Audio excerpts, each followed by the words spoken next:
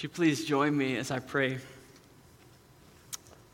Our Father, we thank you that you are alive, enthroned, surrounded by endless praise.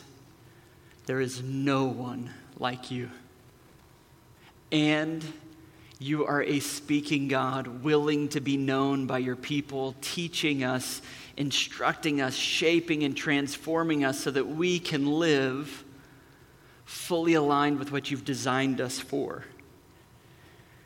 My request in these moments with these scriptures open before us is that God, you would speak directly to our hearts and you would expose the places of sinful and foolish discontentment in us, and that by your word, you would reveal to us the glories of your Son and help us to be souls at rest who have a right relationship with our money.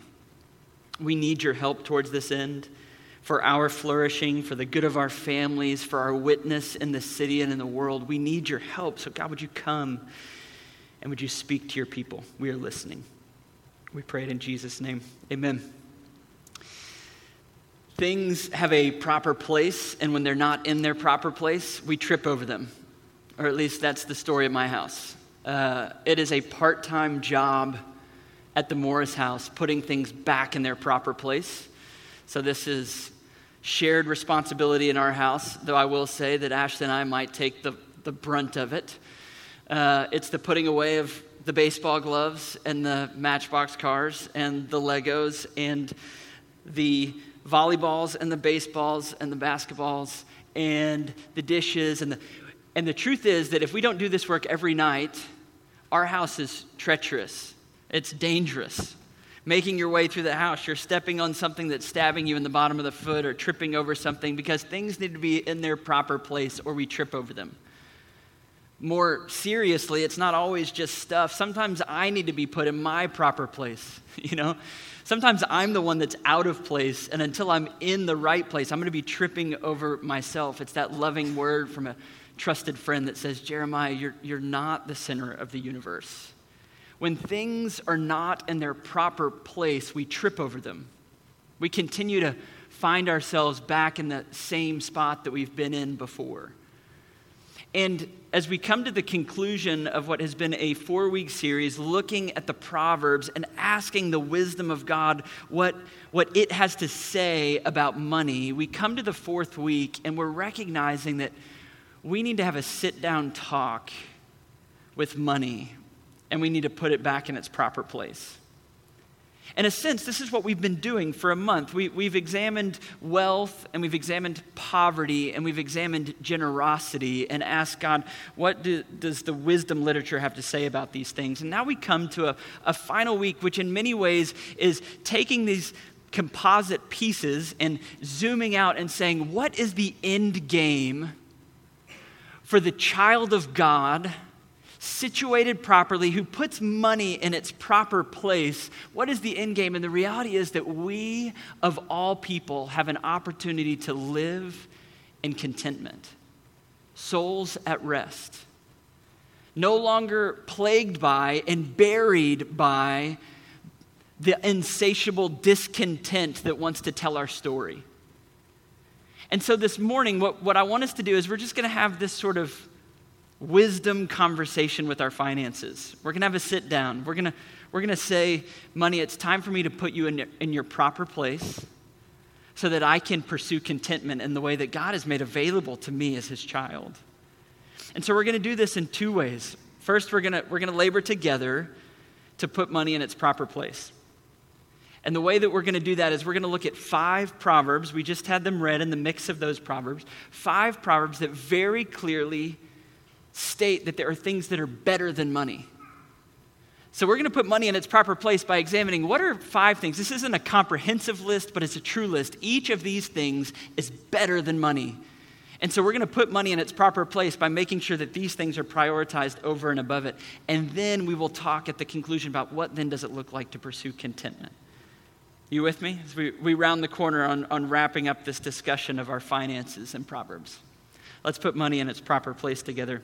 So 5 things that are better than money according to God's wisdom. The first, we found in Proverbs 8, verse 19. Let's look at that verse again together. It says this, my fruit. This is in the midst of a speech by Lady Wisdom. So this is wisdom embodied that is speaking. And what she says is this, my fruit, wisdom's fruit, is better than gold, even fine gold. And my yield than choice silver. So wisdom is speaking and saying, thinking about the outcome. Did you hear the words, my fruit or my yield? What comes as a result? And what Lady Wisdom is saying is that you can have the finest of gold, you can have plenty of silver, and the outcome of those things will not compare with the outcome of wisdom. Gold and silver can buy you stuff. And if it's fine gold, it can buy you lots of stuff. You can have piles of it, but the outcome, the yield, will not compare to what will come from wisdom. And so it's helpful just to pause and consider what does it look like to have piles of the gold and the silver and not to have wisdom? And you may know someone like this. I've got a composite in my mind, a series of people that I've met over the years. It is not any one particular person, and so if you think I'm talking about someone, I'm not. But there are many people in the world that are rich fools. And a rich fool has lots of stuff. And as a result, they have a certain reputation and a posture that makes them feel like they're better than other people. They're often proud, they're blustery. They think their opinion matters more than everyone else's because their bottom line is greater. And so when they step into the room, they think that things will slowly start to revolve around them. They think that people will defer to them and that their voice will be most important. As a result, there's oftentimes a lot of relational tension in their lives. Maybe not that they're fully aware of because they're convinced that it's about them. But as a result, oftentimes the people closest to them, like a spouse or children, just grimace or grit their teeth. Oftentimes there's, in the proud fool's life, lots of tension in marriage 1, or it might be marriage 2 or marriage 3. And they have the buying power to continue to pile up all of the things, but underneath it all is a slow, sinking, angry feeling that this isn't working. You see, wisdom gives us the ability to navigate tough relational situations. Wisdom is linked with humility and the capacity to admit wrong and to stay meaningfully connected to those close to us. It helps us to know when to pick our battles and when not to wade in.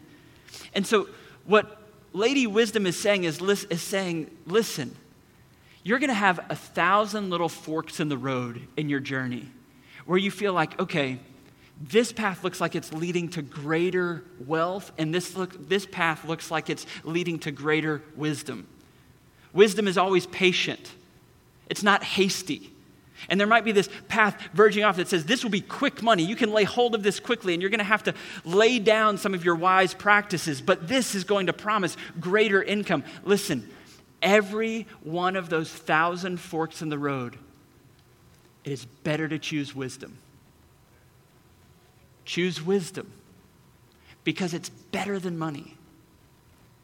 And until we put money in its proper place, we stare it in the eye and say, listen, if I am never a wealthy woman or I am never a wealthy man, but I end the day, I come to the end of my life and I'm marked by godly wisdom, I pick that every time. Money, you need to go back to your proper place. Wisdom is more important than you.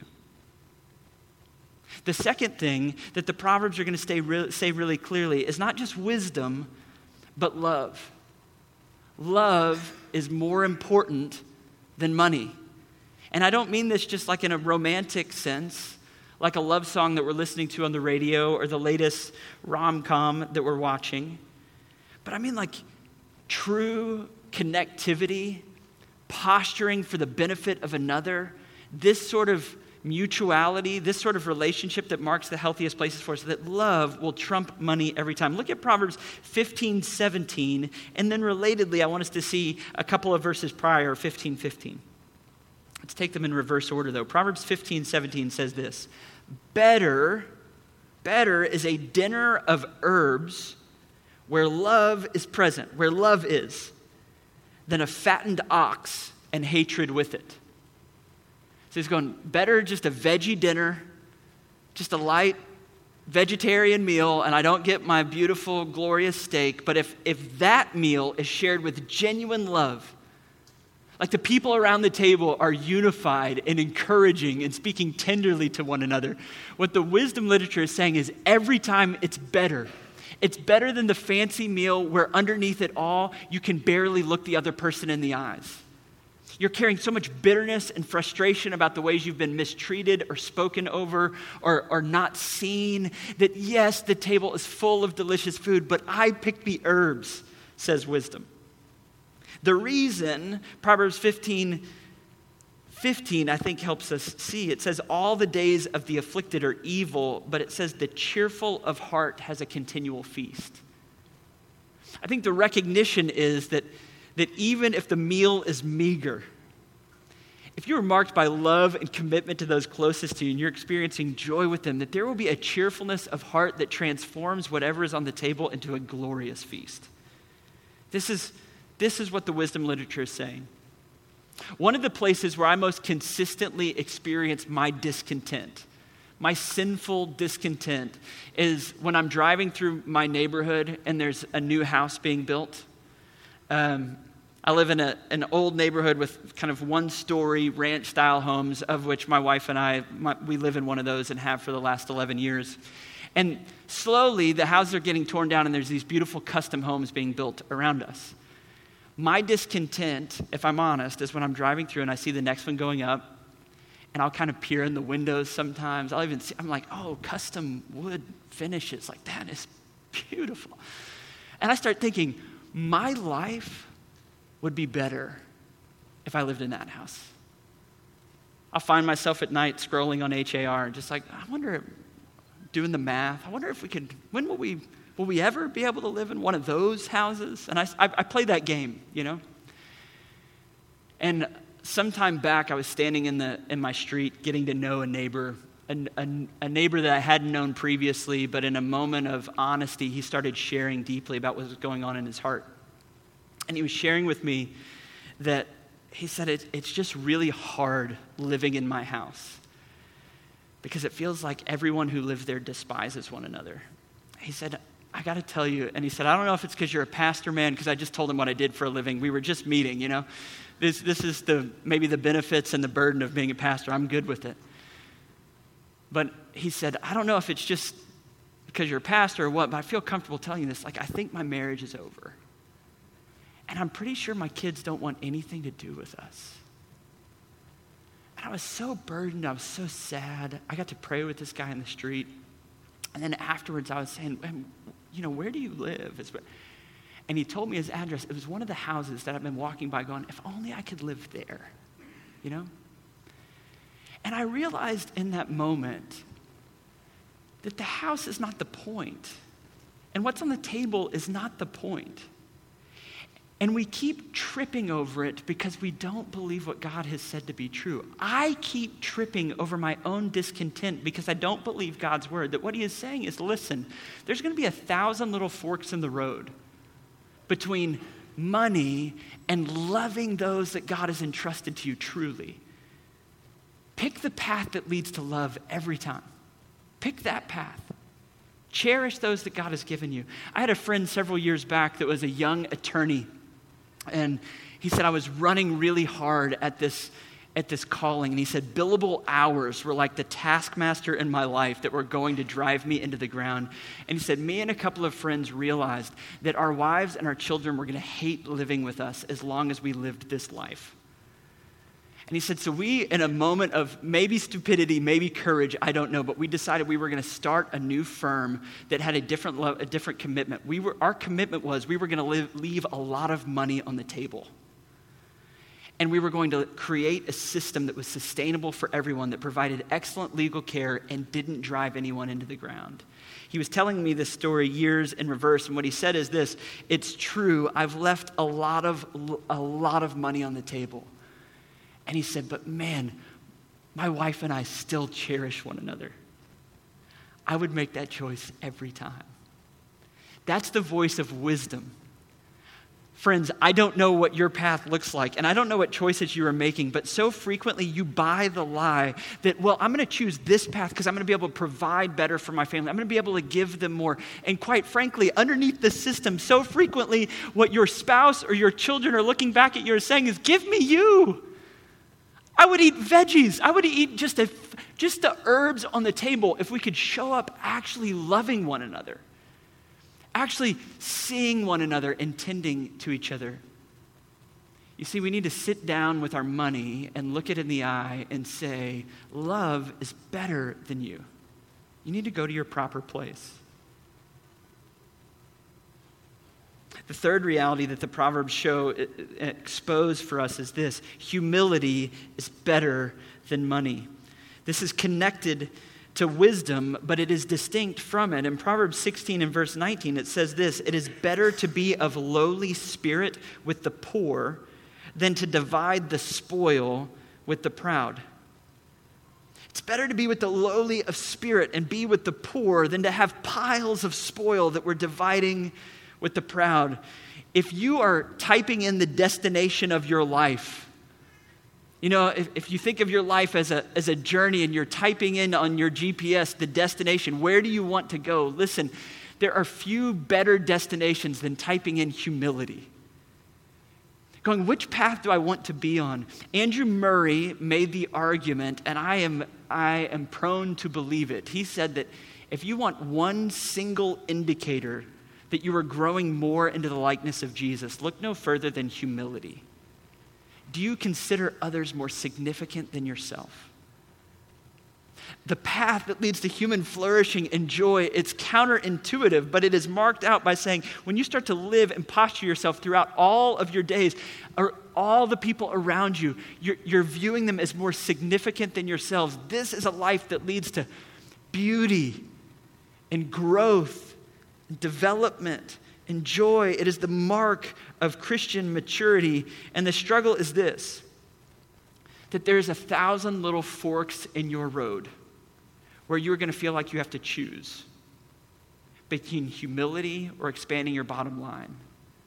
It often sounds like this: you do realize you're never going to get ahead until you start learning how to play the game, right?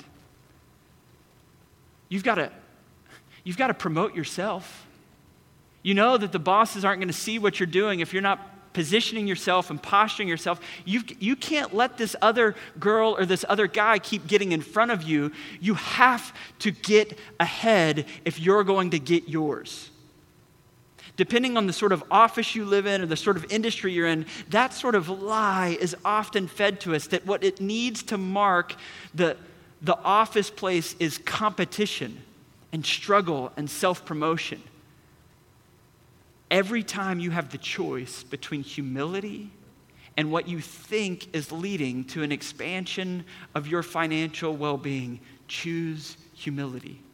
Do not buy the lie that you have to be a self-promoting competitor that is undercutting coworkers. Be about collaboration and encouragement. Even when it doesn't make sense in your industry, you will like the end game of that person.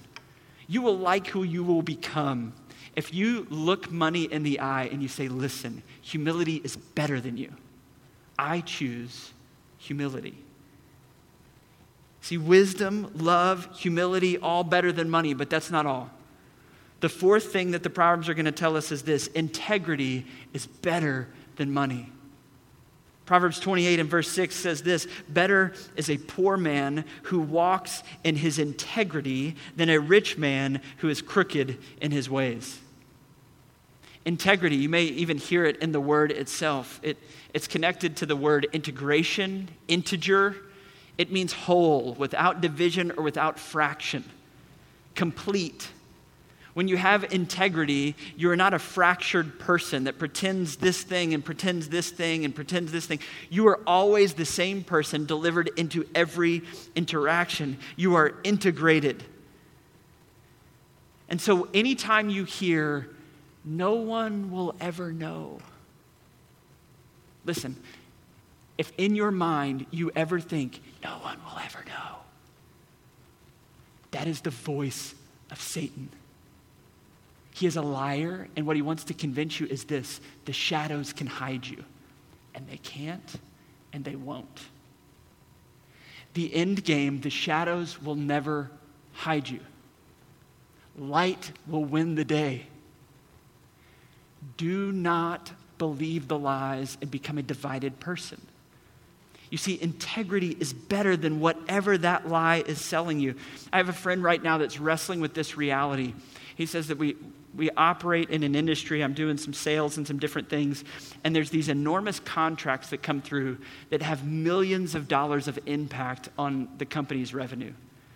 He said the struggle is this: the competition, when they get these contracts, they will sign the contract saying that we can deliver in this amount of time with this level of quality, knowing that that's not possible. And he said, we know that, and they know that. But it's not always the one on the other end that knows that.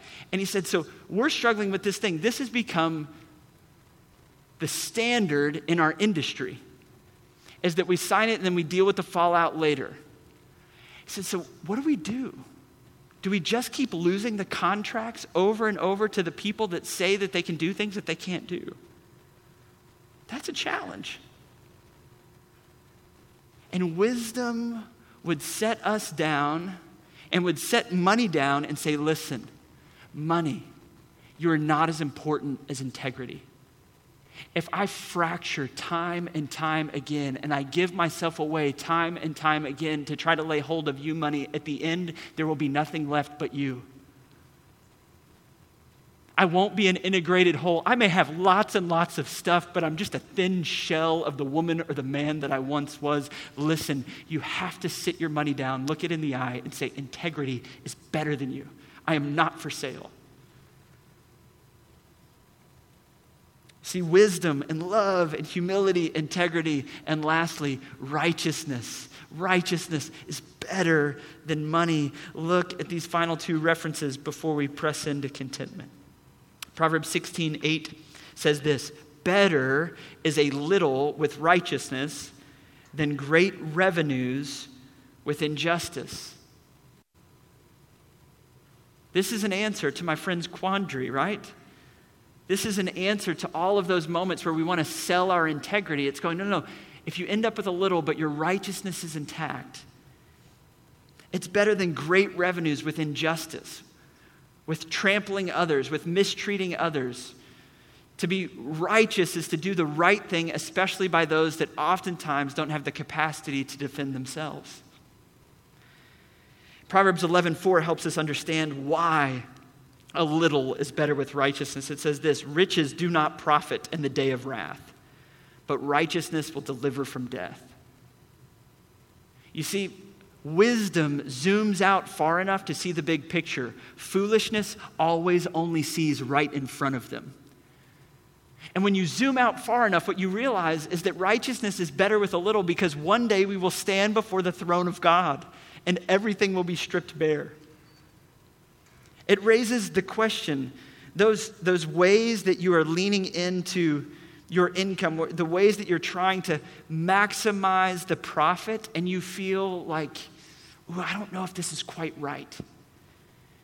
In those moments, ask yourself, how is this going to look before the throne when it's stripped bare? When I don't get to explain it, I don't get to put any spin on it, I don't get to use all of my clever language about how and why we arrived at these decisions. When it's just standing there, stark and clear before the presence of God, how are we going to feel about that decision then? What Proverbs is saying is that you will have 1,000 little forks in the road where you have a choice to make. Am I going to choose righteousness, doing right by everyone involved, even the powerless, even the ones that are being squashed?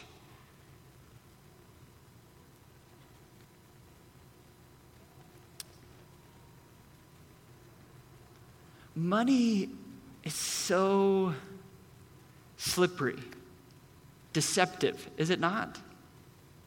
It's a moral neutral. I'm not against money. Money, the scriptures are not against money. It's a neutral that can be used for good or for evil. But if this neutral reality, if we're not going to keep tripping over it, we've got to put it in its place. And its place is subservient to and under wisdom and love and humility and integrity and righteousness every time. Let's put money in its proper place. And when it's finally there, we can arrive at the grand conclusion of God's wisdom. We've talked wealth, and we've talked poverty, and we've talked generosity, and we've kind of cleared the deck in trying to say, okay, God, what is the end game as it relates to my heart with this moral neutral, trying to make sense of money? And I think a summary statement as clear as given, it's interesting, I think comes in Proverbs chapter 30, verse 7 through 9, and I think it mirrors the summary statements that we receive in the New Testament as well. Let me read these verses for us as we think about pursuing contentment to the glory of God. 2 things I ask of you. Deny them not to me before I die. Thing 1, remove from me falsehood and lying. It says the words of Agur, he's coming to the conclusion. He's saying, remove from me, I don't want to be a liar. Help me not to be deceptive. But then secondly, give me neither poverty nor riches. Feed me with the food that is needful for me, lest I will be full and deny you and say, who is the Lord? Or lest I be poor and steal and profane the name of my God. As the Proverbs are rounding the corner towards their conclusion, and we get some summary statements in the last 2 chapters. One of the summary statements having to do with wealth is this. Listen, we need to be delivered from a desire, a design for riches or for poverty. He's going, what if our gaze was on something different altogether? It's not about being rich or poor primarily. The interesting thing is that we often think of wealth as a blessing. I don't know, God's just blessing me because I've got more money. And we think of poverty as a curse. And I think more truly what the scriptures would say is that both wealth and poverty are a temptation. They're a test for our souls. That neither is especially a blessing or especially a curse. It is treacherous territory that is going to expose what's really in us. And so the wisdom literature comes to the conclusion and says, oh God, give me this thing, that you would deliver me from either one of these things so that I could experience contentment. Just give me what I need and help me to trust you in the midst of that. This, interestingly, sounds a lot like the New Testament. 1 Timothy 6, Philippians 4, summary statements about finances, where we read things like, if you have clothes on your back and food, be grateful and content there. There is great gain and godliness with contentment. Or in Philippians 4, where Paul says, I have learned this mystery, this kind of hidden truth in Christ, that I can be content in all circumstances. I know how to have a lot and I know how to have little. What Paul is saying is, because it's not about having a lot or having a little, it's about having a heart that is so situated and content in what God has done. The invitation is to have our money put in its proper place so we can finally be souls at rest. I recently read a book by a guy named Jeremiah Burroughs. What a great name this guy has, huh? Yeah? Jeremiah Burroughs, he wrote it hundreds of years ago. He wrote a book called The Rare Jewel of Christian Contentment. And in part what he is arguing, what he's exposing is this reality that there is a unique gift that is entrusted to Christians particularly. If what we believe is true, then we of all people in the world have the tools necessary to be a genuinely contented people. To not feel like we're striving and grasping and struggling that envy and longing and unrest, all of these things can start to wither and die in the face of something better. You see, my twisted relationship with money has led me to both extremes that Proverbs 30 sketches out. Did you hear the alternative outcome to contentment? It says, either I will be full and I will deny you, or I'll be poor and steal and profane the name of God. It's either that I will deny God or profane God. And my twisted relationship with money has led me to both consistently. That when I feel like everything's good, my desperation and my dependence on God begins to waver. Not as eager and hungry and longing, knowing that he needs to show up. But when I feel my lack, all of a sudden it's like, it translates to envy and discontent. And well, if I just had what they had, and why did they end up with this lot and I ended up with this one? It's this twisted relationship with our money that robs us of contentment. And ultimately what we need to see is that in wisdom embodied, the second person of the Trinity, Jesus Christ, we see a picture of the greater truth that delivers our souls into genuine contentment. A man that faced 1,000 little forks in the road. As he walked this earth in a 50-mile radius surrounding Nazareth and that area as he was growing up, 1,000 little forks in the road where time and time again what he picked was wisdom, integrity, love, humility, righteousness. That when the voice of the enemy came and whispered and said, I've got a shortcut and no one has to know. You can have all the kingdoms of the earth right now and you don't have to die. He stared into the face of the enemy and he made his way through the shadows of this world, always picking a path that ultimately didn't lead to piles and piles of stuff. What it led to was the hill of Calvary and his own death. That he had a perfect relationship with the things of this world because he was committed to things that were more valuable, that were better. And it cost him his very life. He was bleeding and dying, paying the price for all the ways that my twisted relationship with money, all of our sin and brokenness in that moment being heaped on him. And what he was saying is, put it on me. I will pay the price to finally set you free. That in his death, he was paying the price for our greed and our discontent, our lack of humility and our lack of integrity.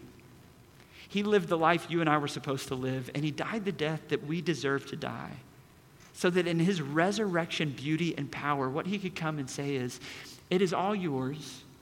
All the riches of heaven are yours, as we have rehearsed week over week.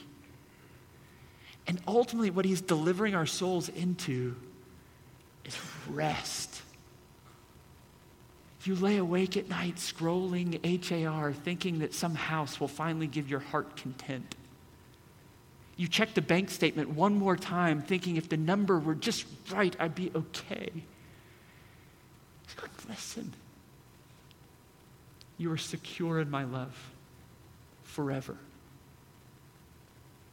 You can be content. You can rest easy. Oh, that God would give us eyes to see Jesus, because when we do, we will put money in its proper place and we will pursue contentment to the glory of God. Let me pray for us. Father, I feel pointedly in this moment my nearsightedness.